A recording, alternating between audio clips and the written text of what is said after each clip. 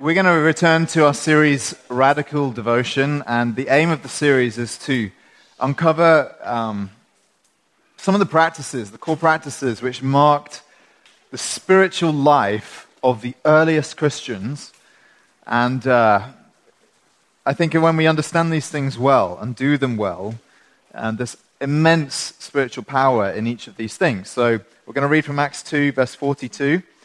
I also want to turn to 2 Corinthians 8. Passage should be behind me in a moment, which is on page 1689 in the Brown Bibles. But we're going to start with Acts 2, which is page 1597. Before I read it, just wanted to mention Luke and Janice, the newlyweds. Here, wow. It's good to have you guys back. Looking good. Okay, Acts 2. Verse 42 says, they devoted themselves to the apostles' teaching and the fellowship, to the breaking of bread and the prayers. We looked at each of those elements, those four elements of their practice. It says that awe came upon every soul, and many wonders and signs were being done through the apostles. And here's our next characteristic of the church. Look at these next two verses. It says, and all who believed were together and had all things in common, and they were selling their possessions and belongings and distributing the proceeds to all as any had need. So we see a radical expression of generosity and of kindness, of giving in the church congregation. And Luke goes on and tells us that day by day, attending the temple together and breaking bread in their homes, they received their food with glad and generous hearts, praising God and having favor with all the people.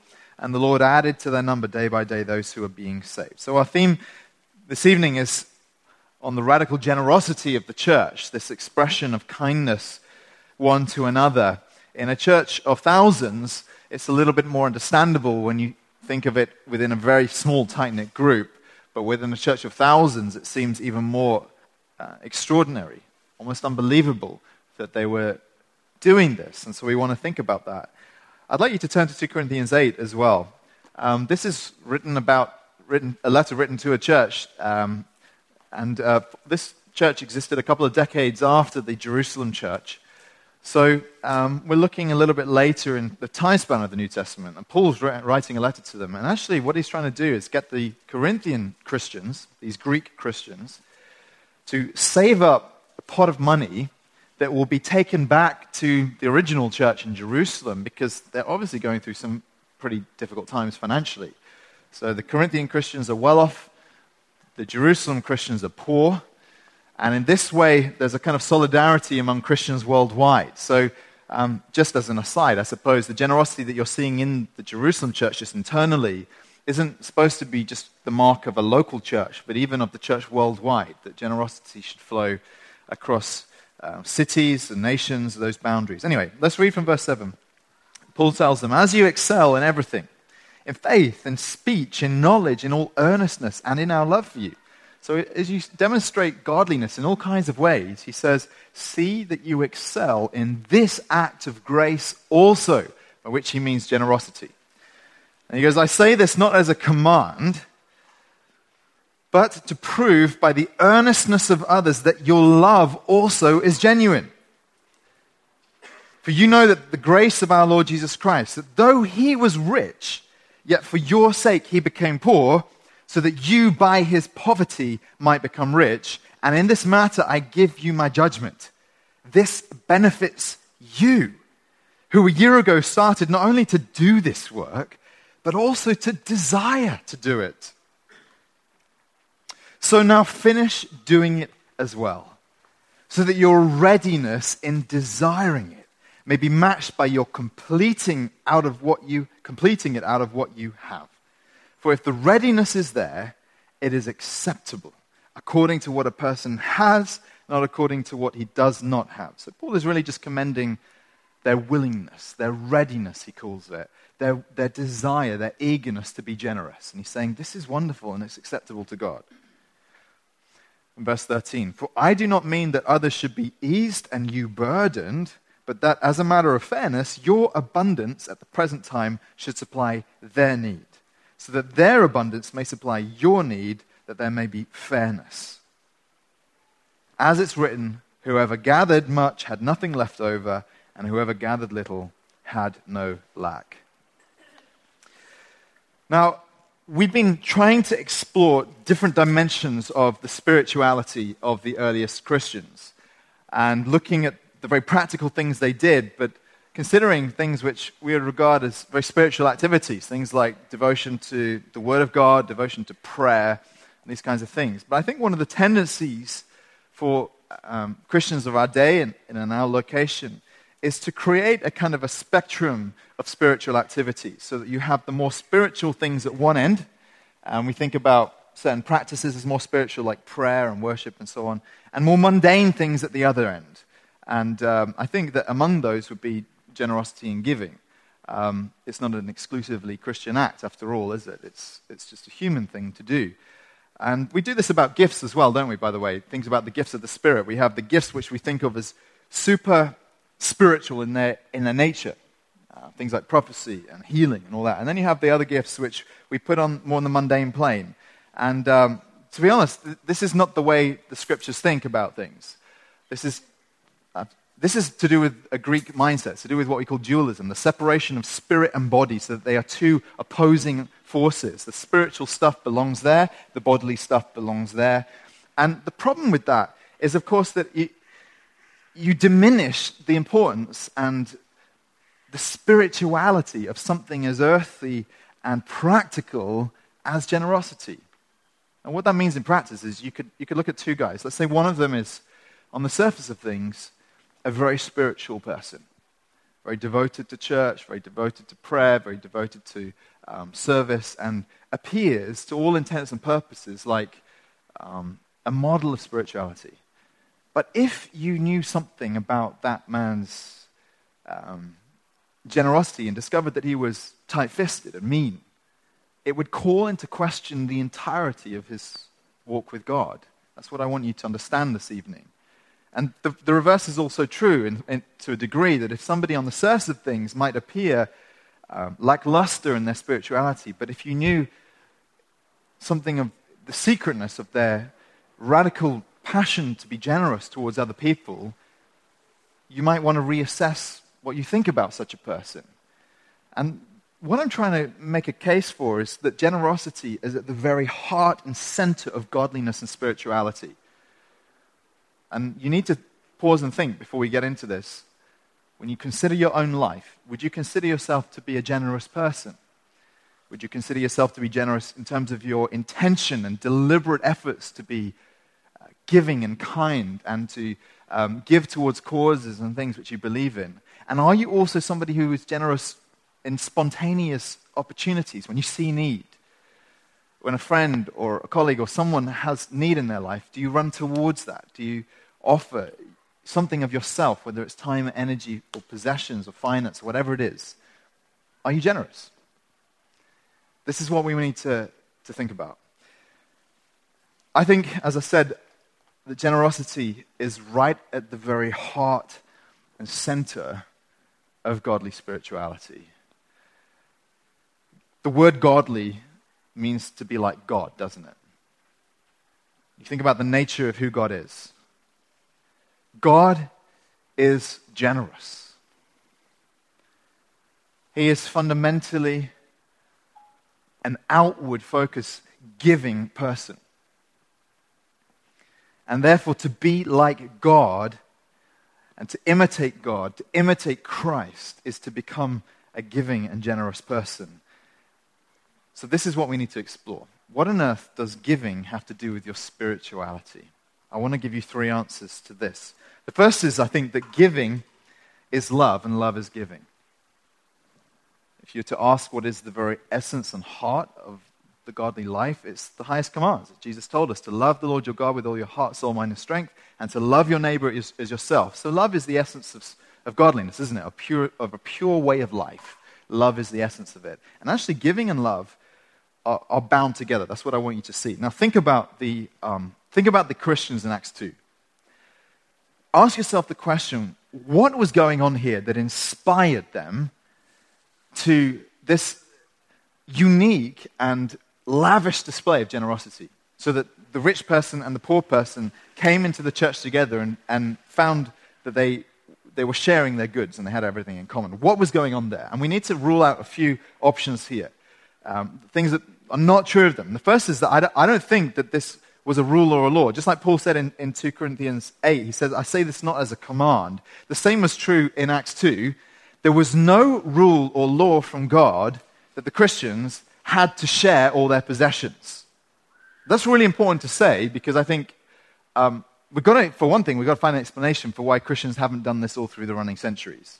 It's not been the normal practice of Christians around the world to live like this. This was a very unique thing. And also, in a sense, I think it would diminish what they were doing if you knew that they were just obeying some command, wouldn't it? If they were, if God had said through one of the apostles, you must share all your goods, I think somehow that would diminish the act, wouldn't it? It would feel more of a conditional thing. It would feel less that their heart was engaged. So this isn't a rule or a law, nor is it anything like a kind of a tax. There's been a lot of, political theory and movements in the last couple of centuries around the idea, centered on the idea of human equality, that we need to share all our possessions. So the more moderate version is socialism, the more extreme version is communism. And some people would have seen this as a kind of proto-version of some kind of socialism or communism. But actually, I don't think that's true of it at all, for a number of reasons. One is that there's absolutely no criticism here of wealth. The Bible is never critical of wealth in and of itself. It's critical of the love of money, but never of wealthiness. And in fact, wealth is a blessing from God. So often the way that we deal with wealth in our culture is that we just feel envious towards it, don't we? And we think this person should pay more in order to make things equal. But the Bible doesn't look at it that way at all. Nor is there a kind of a legislated, forced version of equality that the apostles somehow looked at the church and forced some kind of false equality among the members of the church. It was nothing like that. This wasn't a tax, and it wasn't a law, and neither was it like some kind of weird membership thing to belong to the church. That if you were going to be part of this church, you had to pay your dues to be part of the thing, and the poor people might get like the bronze membership, and the wealthies will get the gold membership, and your benefits would be somehow comparable to the amount you contributed. None of that stuff was at play here. The only way you can understand what was going on in the early church was that this was love. It was uncommanded, unforced, spontaneous eruption of love from the people. And when you think about it that way, it suddenly becomes so much more understandable and liberating, doesn't it? I want you just to dissect this for a moment. We need to understand this thing of love and extract all the other false motives which can get mixed in with generosity. One of those is sometimes I think you can feel that you need to be generous out of guilt, can't you? I saw an advert for a charity, a poster that had a picture of this child with these longing eyes looking at the camera, and the words on the poster were, "Look him in the eye and tell him you can't afford £2.50. And you look him in the eye and you think, I can afford £2.50, and if I say no, woe betide me. And you feel this guilt in your spirit just looking at this boy's eyes. And of course, especially if you're accosted by someone, you end up signing up because you can't think of a good reason not to, and it's only a year or two down the line when you cancel your direct debit. But at the moment, you feel guilty, don't you? And you feel motivated by guilt. And guilt's a very potent motivator of generosity, isn't it? But there was no guilt going on here in the early church. It wasn't guilt. Neither was this a kind of a self-righteous thing. I think in our day and age, there is a very obvious kind of modern expression of self-righteous Pharisaism in the kind of millennial social justice warrior virtue signaling persona, where a person wears their social justice credentials up front, but it doesn't necessarily mean that through and through their life is the same all the way through. One obvious example of this is how so many people in our generation might fight for causes out there whether it's fair trade and all that kind of stuff, or veganism, or all these kinds of things, but maybe taking recreational drugs at the weekend. And of course, not seeing that there's a huge inconsistency there, given that those drugs were most likely attained by injustice and oppression and the work of cartels and all the rest of it. And you see these huge inconsistencies in the way people think in our day. And it's just a modern form of Pharisaism. I wear my righteousness plaques on the outside, but inside my heart is just as corrupt as anyone else's. And of course, you could think, well, is that what was going on here? But it wasn't at all that. It wasn't the case that people somehow earned their badge of being a good Christian by giving their money away. And I think probably the most important one of all is to say this wasn't just duty. In 1 Corinthians 13, the passage which is so often read in the context of a wedding service, where Paul talks about what real love looks like. He says, love is patient and kind and all these kinds of things. Do you remember how he says this line? If I give away all I have and deliver up my body to be burned, but haven't not love, I gain nothing. So Paul's saying, listen, it's possible to be a most extraordinarily generous person, such that every single last thing you own you give away to the poor. And he says it can be completely void and empty in the eyes of God if it's not done from love. So I don't think you can understand at all what was going on in Acts 2 when the church is sharing their possessions, unless at the heart of it you see a radical move of gut-level, compassionate love and mercy towards one another. It's the only way we can understand this. And I think, to break it down even more, the only way you understand it is to see that they now regarded one another as family. Because to be a Christian is to come into a new relationship with one another. It's to come into a new relationship with God, first and foremost, that the Father is your Father, that Jesus is your older brother. But it also means that when you become a Christian, you join a church, that church, and of course the church worldwide, is now, in some sense, the most important family you have. And I think this is why, when Jesus is talking to the early Christians in places like Matthew 19, he says that if anyone's given up, houses and lands, and what does he say? He says, whoever has left houses or brothers or sisters or father or mother or children or lands for my name's sake, and this is a realistic possibility for a lot of Christians worldwide, that to follow Jesus means to walk away from many of your earthly benefits, including your actual biological family. He says to those people, you'll receive 100-fold. Now, how is that possible? How can you receive 100 times as many brothers and sisters as your biological ones? Well, the only answer that makes sense to me is the church. Because you trade in that to gain this. And this is so much better and deeper and richer because this new union is built on the ground of believing in Jesus Christ, the Lord of all. Right?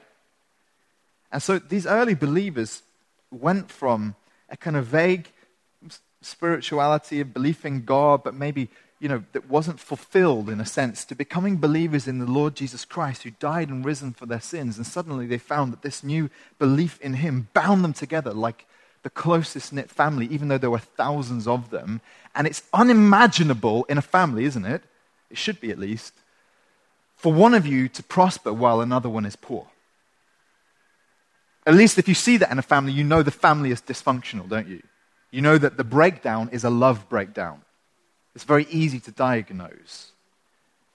And so these early Christians saw the disparities, that some of them were too wealthy and some of them were far too poor, and love began to move in their hearts, and they moved towards one another in love. And this, I believe, is the seal of the genuineness of their spirituality and of their godliness. That giving is love and love is giving. Here's the second thing. I think giving is the gospel, and the gospel is giving. So remember, what we're trying to ask is, what does giving have to do with spirituality? And one of the easiest ways we can answer this is to say, what's the heart of the Christian faith? What is the central thing that we believe? It's a message of an act of divine generosity, isn't it? That the beating heart of the Christian faith is, first of all, the Father's giving to us of his Son, Jesus. It's that famous verse in John 3:16, for God so loved the world that he gave his only begotten Son. The movement of God towards us is an act of generosity, isn't it? In fact, I think you can go a little bit further and say that this is God's primary love language. You ever heard the talk about love languages that I think psychologist Gary Chapman talks about? So if couples are struggling, newlyweds, for example, need to figure out how to love each other better or whatever. The love languages can help, right? Love languages are different ways that you express and experience love from another person. They're things like touch, physical touch, or words of affirmation, or quality time, or acts of service, or gifts. And the thing about each of us, Chapman argues, is that we're all wired in a slightly different way to give and experience love differently. So if one person in a couple primarily experiences love through acts of service, they feel loved when someone serves them, but the other feels love through quality time, then sometimes they don't know how to express love towards one another because they're basically speaking different languages. And the thing about the love language is it can massively help your marriage, even if you discover that your wife's primary love language is gifts, the most expensive of all the love languages, and she claims to have all five in her she's multilingual, put it that way. Now, I think you can make a case, if you think about love and how love is given and received, I think you can make a pretty strong case that the primary way God demonstrates love is through giving. It's there in the Trinity that there's this kind of mutual giving of love, but there's also there in the way God expresses love to his people. The first thing God does when he creates Adam and Eve is he puts them in a beautiful context where they can flourish and prosper. And even though they wreck it, God keeps giving and giving and giving. And one of the ways he expresses his fatherliness to us is through prospering us and blessing us. And ultimately, the promises of heaven and of eternity are of his generosity and bountiful giving towards us. But ignoring all of that, it's right at the heart of our faith, isn't it? Paul says, if ever in effect, he says, if ever you aren't quite sure if God loves you enough, you can always know it for certain when you remember that he gave you Jesus. And here's how he puts it in Romans 8. He says, if God is for us, who can be against us? He who did not spare his own son, but gave him up for us all, how will he not also with him graciously give us all things? So he's saying God has demonstrated beyond question his absolute amazing love for us, so that no believer need ever doubt, even in the hardest, most difficult moments of life when God seems most distant from you, you never need to question his extraordinary love to you, because once and for all in history, he gave us his son, Jesus Christ. And then he goes on in the rest of that chapter to say, who will separate us from the love of God? Nothing can, because God's love is so powerful. But my point is that giving is at the heart of the gospel. And not just in the Father's giving of his Son to us, but also in the way the Son gives of his life to us. And you think about it, even in his movements, the passage we had in the worship time, Philippians 2, that he moved from the place of the Father's right hand to earth, humbling himself, Paul says, and then humbled himself further to the cross. And the humbling isn't just the fact that he takes on flesh, it's also the kind of flesh he takes on, the life he chooses to live. Because one of the things that you notice about Christ is that he lived an abjectly poor life. He wasn't wealthy. He was materially poor. And this is one of the points Paul's making when he's encouraging these believers to give in 2 Corinthians 8. He says, you know the grace of our Lord Jesus Christ, that though he was rich, and he means before he became man, he says, yet for your sake, for all of us, he became poor, so that you by his poverty might become rich. And you reflect, and you think, well, Paul's absolutely right. The Lord of all the universe, the one through whom everything was created, chose to live a poor life. You find him in the Gospels having barely a possession to his name. He's borrowing stuff all the time. He borrows boats to preach from. He borrows a donkey to ride on. He borrows rooms to meet in. The only thing that we see Jesus owns is one decent garment and a seamless garment. So there's some justification to have one decent outfit in your wardrobe. But he's saying all of Christ's life is just this this materially poor life. Do you remember how a man comes up to him one day and says, I want to be your disciple? And whenever a guy volunteered, I mean, sometimes Jesus picked disciples, but whenever someone volunteered to be a disciple, you want to listen to what Jesus says to them, because normally he digs around a little bit and finds the idols of their heart and figures out why they're going to struggle. And he says to this guy, foxes have holes, so they've got a home. It's not a very nice home, but he's saying a fox lives in a hole. It's something at least. Birds of the air have nests, so even the animals have homes. And he says, the Son of Man, he's kind of pointing at himself, has nowhere to lay his head. He's saying, do you really want to follow me, given that my life is one of walking the streets, sleeping rough, or trying to find a room with somebody who's willing to put us up for the night? That's the life I've chosen to live. And Jesus just lived this poor life. He was poor in his material wealth. He was poor in his status. The way Isaiah puts it is he was despised and rejected, a man of sorrows. So whilst many people could walk through life with plaudits and recognition and dignity just by virtue of maybe their family or their career or something in life that gives them recognition, Jesus actually had none of that. He didn't even have a status wealth. So when he goes home to preach to his hometown in Nazareth, do you remember what they say to him? They kind of look at him quizzically and they think, isn't this the carpenter's son? The builder's son? And of course, what it is it's really a form of snobbery. They think, well, how does he dare to take it upon himself to teach us, given that this guy is basically a working class builder? And the irony, of course, is that he's not only the son of Joseph, the builder, he's also son of the living God who built everything, the great creator of all things, which is the first thing we learn about God in creation. They don't see it that way, of course. They don't realize that they're cleverer than they thought. He's relationally poor, denied by friends, even by the Father. And you ask yourself the question, why? Why did he choose poverty? And I don't think the answer is because poverty is inherently a good thing. It's not because it's righteous to be poor. I think the answer has to be, I think we have to come at it in a couple of ways, partly through understanding the mystery of the gospel and partly through understanding the example that he was trying to set. So when you think about the mystery of the gospel, this is what Paul's saying to us. He says, you know the grace of our Lord Jesus Christ, that though he was rich, yet for your sake he became poor, so that you by his poverty might become rich. And I don't fully understand this, but I think what Paul's saying is that all through Christ's life, what we're seeing is his willingness to take our suffering upon himself so that we can have his benefits. So the most important thing is our sin. He takes our sin upon himself so that we can have his righteousness, his obedience. And we can be marked up as obedient before the Father, even though we've lived tragically wicked lives.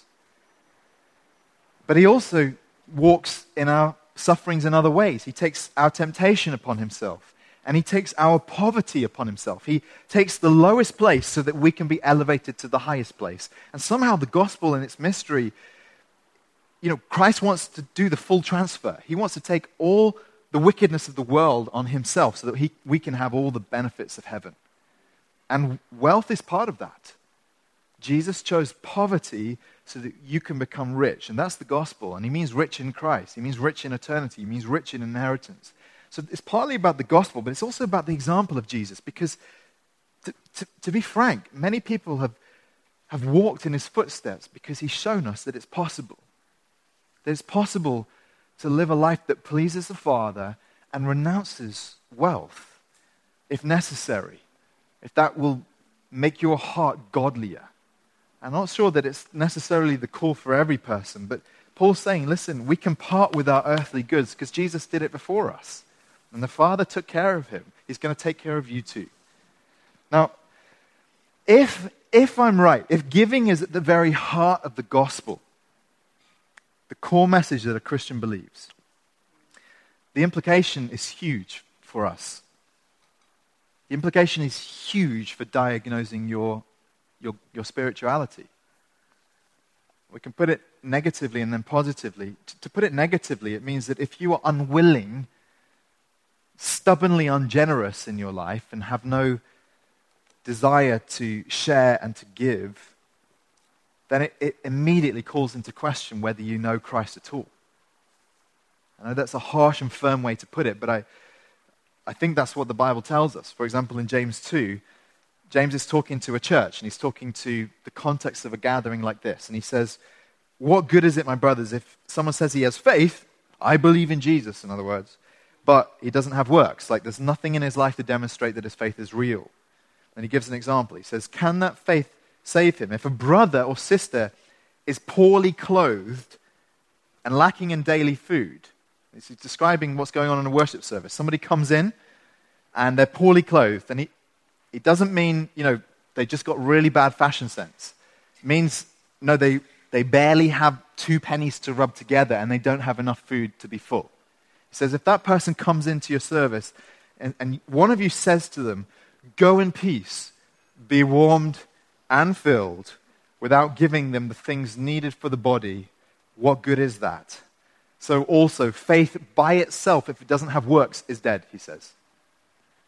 So if you encounter a brother or sister in Christ, whether it's in a worship service or somewhere else, and you realize that their life is in definite need, and your heart is not moved towards generosity, he's saying that there's a very real chance that whatever faith you think you have in Jesus is hollow. It's a really sobering thought, isn't it? Just an example of this. You remember how Jesus had 12 disciples, the 12 men that he picked to be his closest followers, in whom he would impart his teaching so that they would spread it across the world. And 11 out of 12 was his success rate, because one of them was the guy Judas, the infamous Judas. And do you know what was the first indicator, as far as I can tell, that Judas was the bad egg among the apostles, among the disciples? Do you know what was the first symptom, if you like, that he wasn't genuine? It was in this area of his lack of generosity. Here it is in John 12. Mary, in this lavish act of worship, really, it says she took a pound of expensive ointment made from pure nard, and she anointed Jesus' feet and wiped him with her hair. And the house is full of fragrance, and it's a very expensive perfume. It's worth 300 denarii, we're told, which is a totally meaningless number to all of us. But if I translate that for you, I understand that it's about almost a year's labor for a normal laborer. And Judas says, in this kind of holier-than-thou, sanctimonious way, he says, why was this ointment not sold for 300 denarii and given to the poor? And of course, in that moment, you think, well, there's a genuine, he's like one of those social justice warriors, isn't he? He's like, there he is. He's virtue signaling. It's too late, of course. The ointment's already on the floor, so it costs him nothing to say at that point. But interestingly, John, one of the other disciples, who clearly had no much love left for Judas, in writing this story, he gives us a little comment. He said this not because he cared about the poor, but because he was a thief. And having charge of the money bag, he used to help himself to what was put into it. So Judas was like our version of Eugene, but the corrupt version. he was the church treasurer. Eugene is totally above question for the recording. He was the treasurer. He was the church treasurer. So when people wanted to contribute to the ministry of Jesus and support them, sometimes people might give them a financial gift. And Judas was like, oh, I'll look after that. Let me just put it in the purse here. But of course, he was pilfering. He was just slipping out cash here and there to run off when everyone else was asleep and go and have a beer or whatever it was he wanted to do, or much worse, no doubt. And he was spending the money illegitimately that belonged to them collectively. And John says, well, John must have known. Jesus must have known. Or else how did John write the story? I mean, I don't know how they would have found out. But, in that is the first sign and symptom that this guy didn't really know Christ. Because here's Christ giving of his life so sacrificially for the people, and Judas, something hasn't clicked and connected because he's basically a thief. He wants to take where Jesus is all about giving. And that's the heart of the Christian who it's not clicked for them. That the heart of the gospel is giving, giving, giving. And if you've not become generous, there's a possibility, like Judas, that you've never really understood the gospel. Of course, it's no surprise then that when it comes to the end of Christ's life, how is it that Judas can sell him out? How can he sell Christ out? Well, because the lure of 30 silver coins is worth it to him in that moment. He betrays him for 30 coins. His master. You think, wow, this guy, that's the diagnostic, friends, of his heart and so many hearts. If you're mean-spirited, then you've never really understood the gospel. That's the negative way of putting it. But the other way to put it is this, that when you come to know Jesus, when he reveals himself to you, understand that he gave himself for you, that he loves you, that he gave his life for you on the cross, it starts to melt you. That even if you were a mean person, you become generous in ways that you never expected. In your time, in giving love and affection, and in giving finance, in every aspect and dimension of your life, you become generous. There's a beautiful example of this in Barnabas. Barnabas is one of the earliest men to come to know to become a Christian in the early church. And Barnabas is a Levite. A Levite belongs to the kind of priestly class in Israel. But there was laws about the Levites. The Levites were not allowed to own land because the whole intention was that they would live from the generosity of the people so that their whole life could be focused on serving God. They weren't to be encumbered with farming and working and all those kinds of things. They were meant to be supported by the people so that they could serve God. But Barnabas wasn't a proper Levite because even though the law legislated that, he actually owned land. But something happened to him when he became a Christian, and the power of the law that could never change him is eclipsed by the power of the gospel, because suddenly Barnabas becomes a lavishly generous man.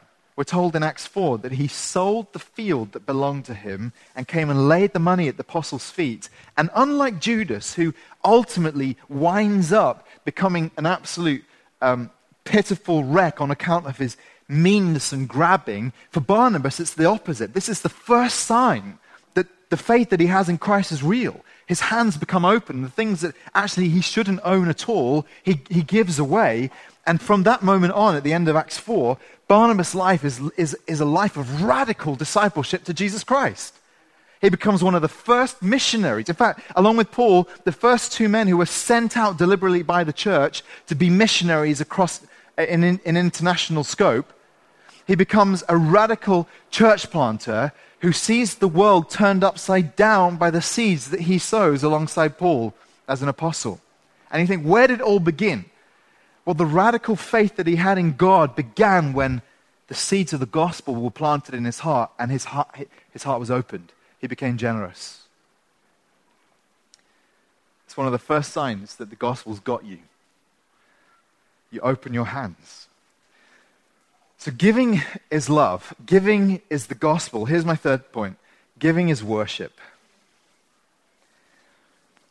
We began the service with that amazing quote from David Foster Wallace that everybody worships. The only choice you have is what you worship, because the whole of your life is being constantly poured out towards certain ultimate ends, things that have captivated you, things that maybe you haven't even fully understood and diagnosed and understood about your own heart motives, but you have objects of worship. To be a Christian is, of course, to understand that God is the ultimate reason for living and live your life for Him. But even in your Christian life, worship is a mixed thing, isn't it?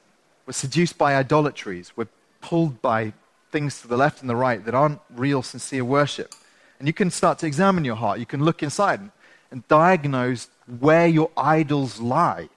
And you can ask yourself questions like, what is it that I most desire? Well, that's probably an idol. What is it that I could not live without? It's probably an idol unless it's Jesus. What is it that motivates me to get out of bed in the morning? Look at that carefully. Think about that carefully, because if you scrape deeply enough, you might find there's an idol somewhere at the bottom lurking in your heart. What is it that you dream about, whether literally in your sleep or that you daydream about? What is it that you do all your Google searches about? What is it that you have nightmares about for fear of losing? When you really begin to scrape away the surface levels of your heart, you begin to see, well, these things actually, there are all kinds of idols lurking in the heart. But the easiest way by far to discover the idols that are in your heart, the idolatrous motives that drive you, is to look at what you give to, what you give your time to, most willingly, what you give your energy to, and what you give your money to, without hesitation or reservation. Now, the culture that we live in is in the grip of the idol of consumerism. Our whole world now, the whole entire economy is built on the model of consumerism, isn't it? That we advertise things that you don't need so that you can buy more of them to feed the economy, and so the whole thing goes round and round so that more things can be manufactured, and that it's a never-ending cycle, isn't it, of consumerism. In this book, You Are What You Love by James Smith, he just does a little bit of a thought experiment to just look at one example of how consumerism manifests itself in the modern age. And he uses the example of what the Americans call a mall. That's the American word. We like to talk about going to the shopping center, which is somewhat less glamorous, and it doesn't quite work for the illustration's purpose. When you talk about the shopping center, the mall, we'll talk about the mall instead. So James Smith says, when you go to the mall, everything about it is geared up to be like a place of worship. The architecture, the map that you see when you walk in, which is like an order of service, the regulars who are like the faithful worshippers. He says the way the light is manipulated through windows in a timeless way so that you lose consciousness of time's passing and in the rituals of worship, the calendar of the year around which your various worship services are structured so that you have seasons for shopping for different things. All of this very much mirrors the way people through history have conducted themselves in worship. And then there's this brilliant paragraph. He says this: the layout of this temple, the mall, the shopping center, has architectural echoes that harken back to medieval cathedrals, mammoth religious spaces designed to absorb all kinds of religious activities happening at one time.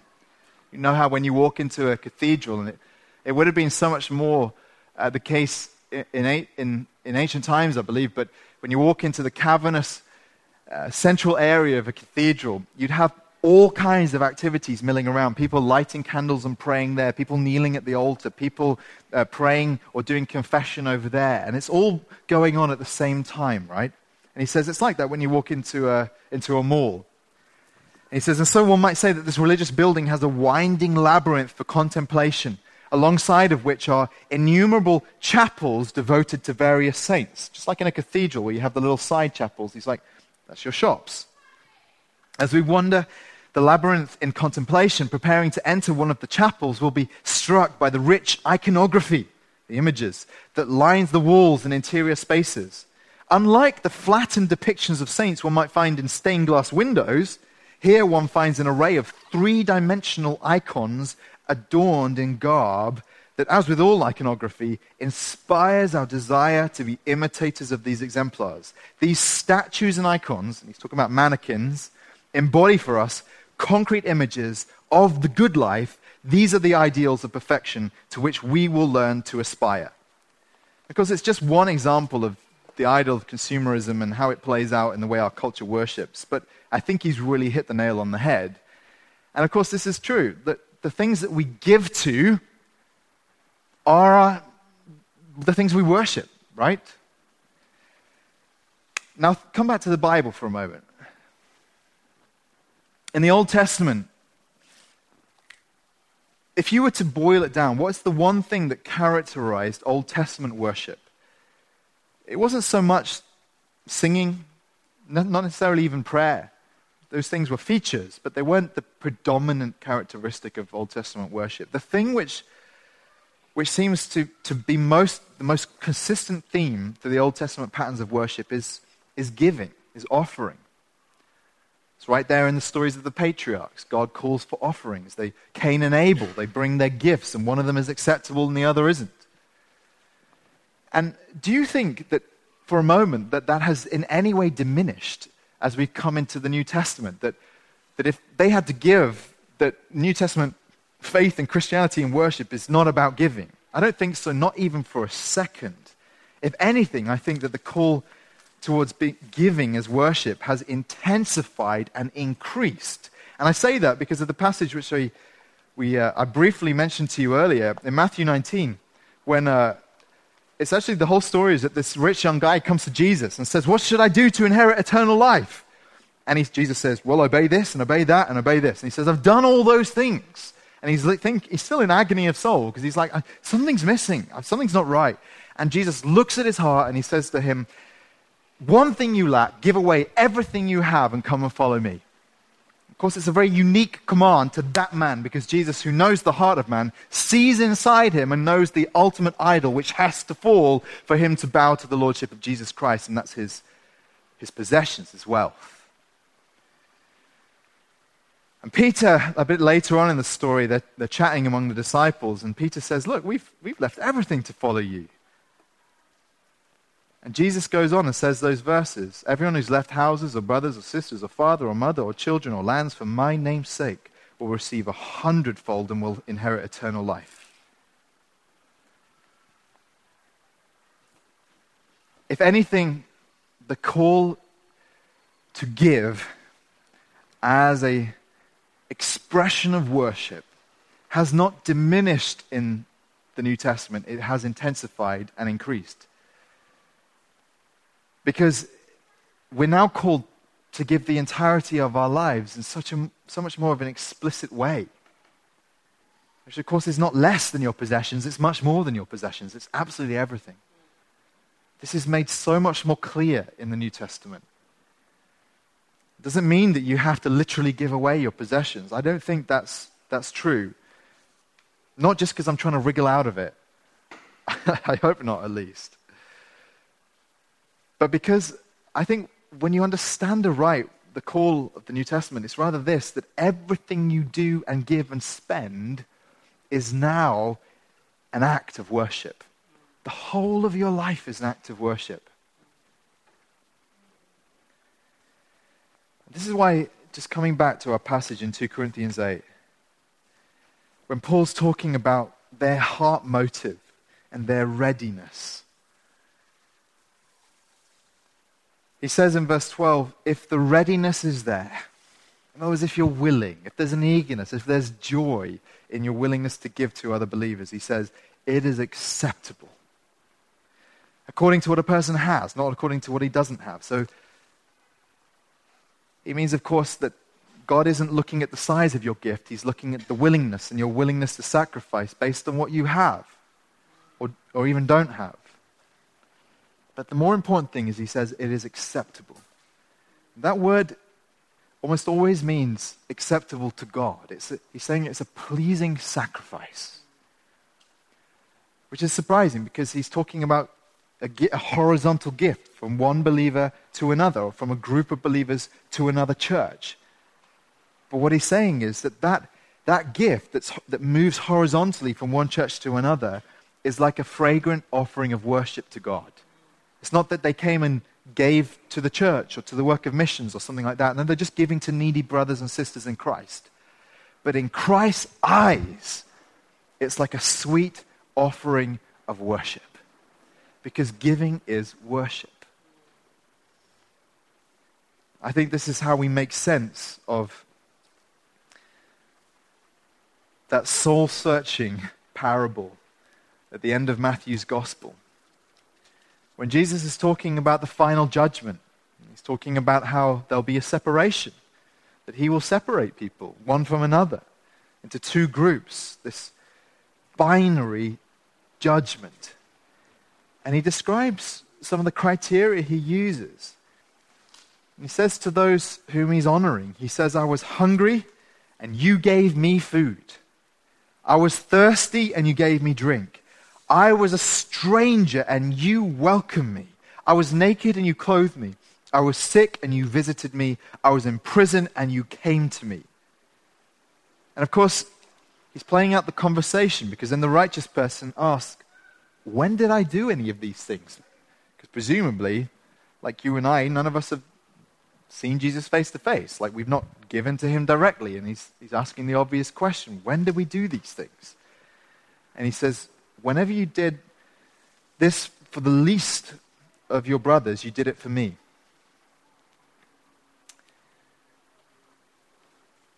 In other words, when you show generosity to another person, especially to those who are of the household of faith, to fellow brothers and sisters in Christ, every act of service and kindness and generosity and giving is an act of worship to the Lord Jesus Christ. And that changes the flavor and character of giving, doesn't it? When you think of it that way. It solves all the conundrums. You ever agonized over whether it's right to give to a certain brother or sister in Christ? And, all those kind of questions. All of that just becomes a lot simpler when you understand that you're not really giving to them. You're giving to Jesus. And he is always worthy. He is always worthy. Friend, do you have a generous heart? Only you can answer that, because if you're obeying Jesus when it comes to giving, none of us really know whether you're giving or not, do we? It's supposed to be a secret thing. But we're called to look at our lives, aren't we? Is there a consistent willingness to give, to let go of the things that are yours, to bless others? Now, if you're not a Christian, it's so important you understand that this is not where you begin. Generosity is definitely part of the Christian faith, but you don't start there. You start by receiving, actually. You start by receiving the unimaginable gift of the Lord Jesus Christ himself to you, that he gives you what you do not deserve. And then your heart gets transformed by that. So please don't start here if you're not a Christian. But for those of us, the majority of us who know and love Jesus,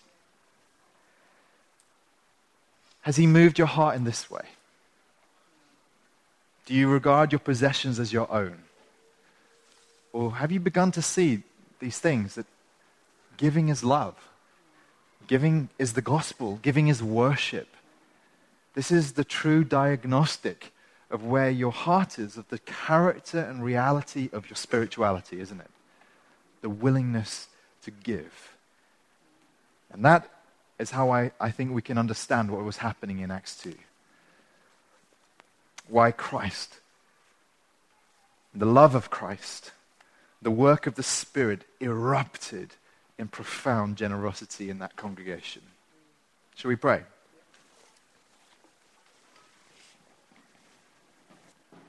As we pray, I want to just voice some words of confession as well as of asking for God's help together so that we can approach him and ask for his help. We're going to take communion in just a couple of moments. The bread and the wine are the constant reminder of the gift that's been given to us, the priceless gift, the treasure that eclipses all other treasures, the gift of Jesus himself. And it's never right, is it, to take those things without happily, quickly repenting of our sin. When you feel the conviction of the Spirit, you must never sit on that for a moment. You must act. When the God is stirring you in some way and you begin to glimpse what holiness is and you begin to desire it, you act straight away. You repent of your sin. It's not that you have to become worthy to take the bread and the wine. It really works the other way around, doesn't it? Christ gives himself to us when we're not worthy. But we must constantly desire that we become more like him. And never more so than in this area of generosity. So let's pray. Father, we want to come to you and confess that our hearts have been shaped and seduced by the wealth and the idolatry of the age we live in, that is so dependent upon the consumerist mindset. In fact, it shapes the way we worship. So for so many of us, Lord, church is just one more place where we go and consume.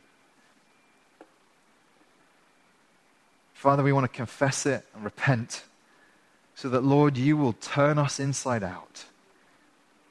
And teach us, Lord, how to live lives that are marked by the flow of generosity and of giving.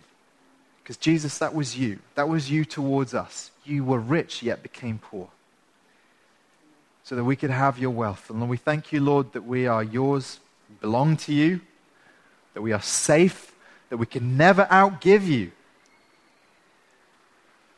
And I pray, Lord, that you will move our hearts in true repentance where we have withheld.